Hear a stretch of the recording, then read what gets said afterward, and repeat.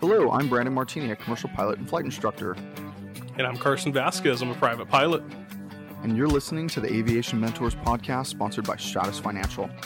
So buckle up, because the Aviation Mentors are taking off. All right, everybody, welcome back to another amazing and awesome episode of Aviation Mentors. I know it's not who you're expecting to say that, but Brandon's currently out of town. He's out in Florida. I guess out of town for me, which is in town for him now. But I'm doing this podcast alone. So he did it last week alone, and I thought it was a good time for me to do one alone as well and test my skills and knowledge and see where we're at. So I hope you guys enjoy it.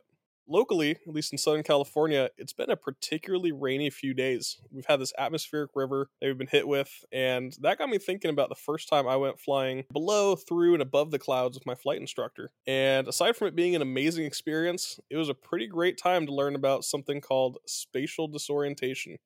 So, since that's what we're going to be covering today, let's dive right into it. Spatial disorientation, at least in aviation, is essentially a pilot's misperception of their position, motion, or altitude in relation to the Earth's surface. And it's a pretty scary experience when your senses kind of conflict with reality. This can happen when the visual references are lost, and that can happen when you're flying through clouds over a featureless landscape at night, or even just fog or haze, or lower visibility. So the body's sensory systems, which are going to include your ears, your inner ear, your eyes, and your somatosensory system. And that's kind of like your body's internal gyro. And that can send conflicting signals to your brain, which lead to very dangerous misjudgments. So in clear conditions, pilots are going to really heavily rely on the visual cues. What's outside, the landscape, the sky, the sun, the stars at night, the moon. But in poor visibility, these cues totally vanish. And pilots really have to depend entirely on their instruments. The danger arises, though, when a pilot's perception does not align with the instrument's readings, and that's going to lead to potential errors in judgment and the handling of the aircraft. And that's just going to come in the form of the pilot trusting their body's cues over the instruments. Several factors contribute to the spatial disorientation, and one of the primary causes is flying in conditions with limited or no visibility references, like in the clouds or at night, like we talked about. And the vestibular system, which helps to maintain balance, can send pretty misleading signals during maneuvers, whether it's even acceleration and deceleration, turning, banks, all those. And it's going to send those misleading signals, especially without those visual cues. So if they're absent, it's going to start sending you mixed signals. Although we often compare that spatial disorientation with IMC, which is instrument meteorological conditions, so it's going to be, when you can't really see too well outside, or with low visibility, it can happen in flights that take place within VMC, or visual meteorological conditions. And these optical illusions come into play during VMC, and it can lead a pilot to see a false horizon, autokinetic illusions, downsloping runways, or a black hole approach. And another factor is turning without the visual cues, like I mentioned. So inside the clouds or at night. And AOPA has an article, I think it's called Keeping the Blue Side Up, which I think is pretty funny on it. And it totally nails the explanation. They said, when a turn commences in the air, the inertia of the fluid moves in the opposite direction relative to the sensory hairs. And we correctly interpret the turn and its direction. That's just your body's instinct. But if the turn continues, the fluid catches up, creating the sensation that the turn has ceased. So therefore, a prolonged constant rate turn can result in the false sensation of not moving at all.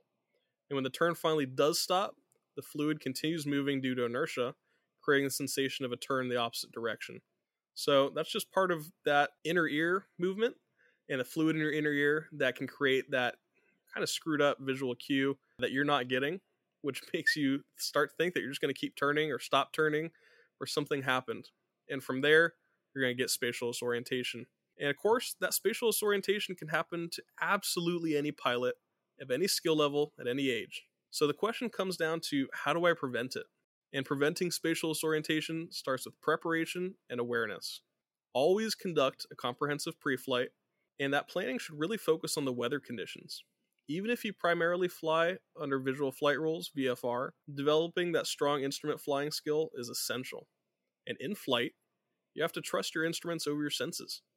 Regular practice in instrument flying, which can include recovery from unusual attitudes, and that's a pretty big one that we kind of skim over a lot of the time after our private pilot training. When you go flying, you don't typically go do that by yourself. You're supposed to do it with an instructor. And when you do it with an instructor, you just do it once or twice. It's not like stalls or landings and takeoffs where you do it quite often. So focusing on that during your training is really important. And it keeps you proficient and super current, like I like to say, right? So training in a controlled environment, such as flight simulators, can also be invaluable. And the simulators can replicate various disorienting scenarios, like the unusual attitudes that we talked about, which can allow you to experience and learn to manage the spatial disorientation in a safe manner. And those regular training scenarios, especially on a simulator, which if you don't have one yourself, go into a flight school and using theirs, much cheaper than doing it in an airplane, and I highly recommend doing that. But using the simulators in IFR conditions can really enhance your ability to handle the real-world disorientation that you could experience. And personally, through my instrument training, I found that the focus on the instruments leads to developing trust in them. And while you've always been trained to trust your gut, even as a pilot, in the sky, you also have to trust your instruments. And early recognition is key to combating spatial disorientation. If you start feeling disoriented, immediately rely on your instruments. Establish a standard instrument scan and keep that pattern to maintain the situational awareness. And if you find yourself disoriented, level your wings using the attitude indicator, not what your eyes are seeing or your gut's feeling, and trust your other instruments to guide your flight. And remember, your instruments are your lifeline in situations where your senses can completely deceive you. So spatial disorientation can really get you at any time. For me, it got me when I was flying through the clouds, and I had my instructor right next to me, and he was a CFII. He knew what he was doing, but it was still pretty nerve-wracking for me, and I'll just kind of tell you how it went. So we took off from the airport, and he had filed an instrument flight plan. We had everything planned out. We're just going on a short cross-country, which kind of barely met the limits for cross-country. I think it was like 52 miles away. And he said, okay, you are going to take off and you are going to fly through this cloud layer. And he's like, I'll be right next to you. This is just going to be your first time doing it. And that's when I started getting a little nervous. My hands started getting a little sweaty. I said, I've never flown through clouds before. I don't know what to expect. And he just kind of gave me a little bit of guidance. Just keep climbing, keep your eyes on your instruments, keep your wings level. And I said, okay, let's do this. So we took off, started climbing, and we got closer and closer to the clouds. And we entered the cloud layer. And I kept climbing. And he said, hey, do you think you're still on the runway heading? I said, yeah, of course I am. I'm on the runway heading. And I looked down, and I was maybe 30 degrees off the runway heading. And he took that opportunity to teach me about how quickly spatial disorientation can come across. It was my first time flying through the clouds, and I'd always been taught to scan outside the cockpit and then focus on your instruments, and outside, then inside, then outside. You know, it's the normal scan. But in instrument training and instrument flying and IMC, you have to keep your eyes inside. And that was one of the crucial lessons I got on spatial disorientation and how important it is to look inside and trust your instruments. Because I completely thought we're going straight and level because that's what my body was telling me. And, you know, it probably wasn't until my second or third time of experiencing spatial disorientation, another of which happened pitch black at night, and I was flying over the ocean.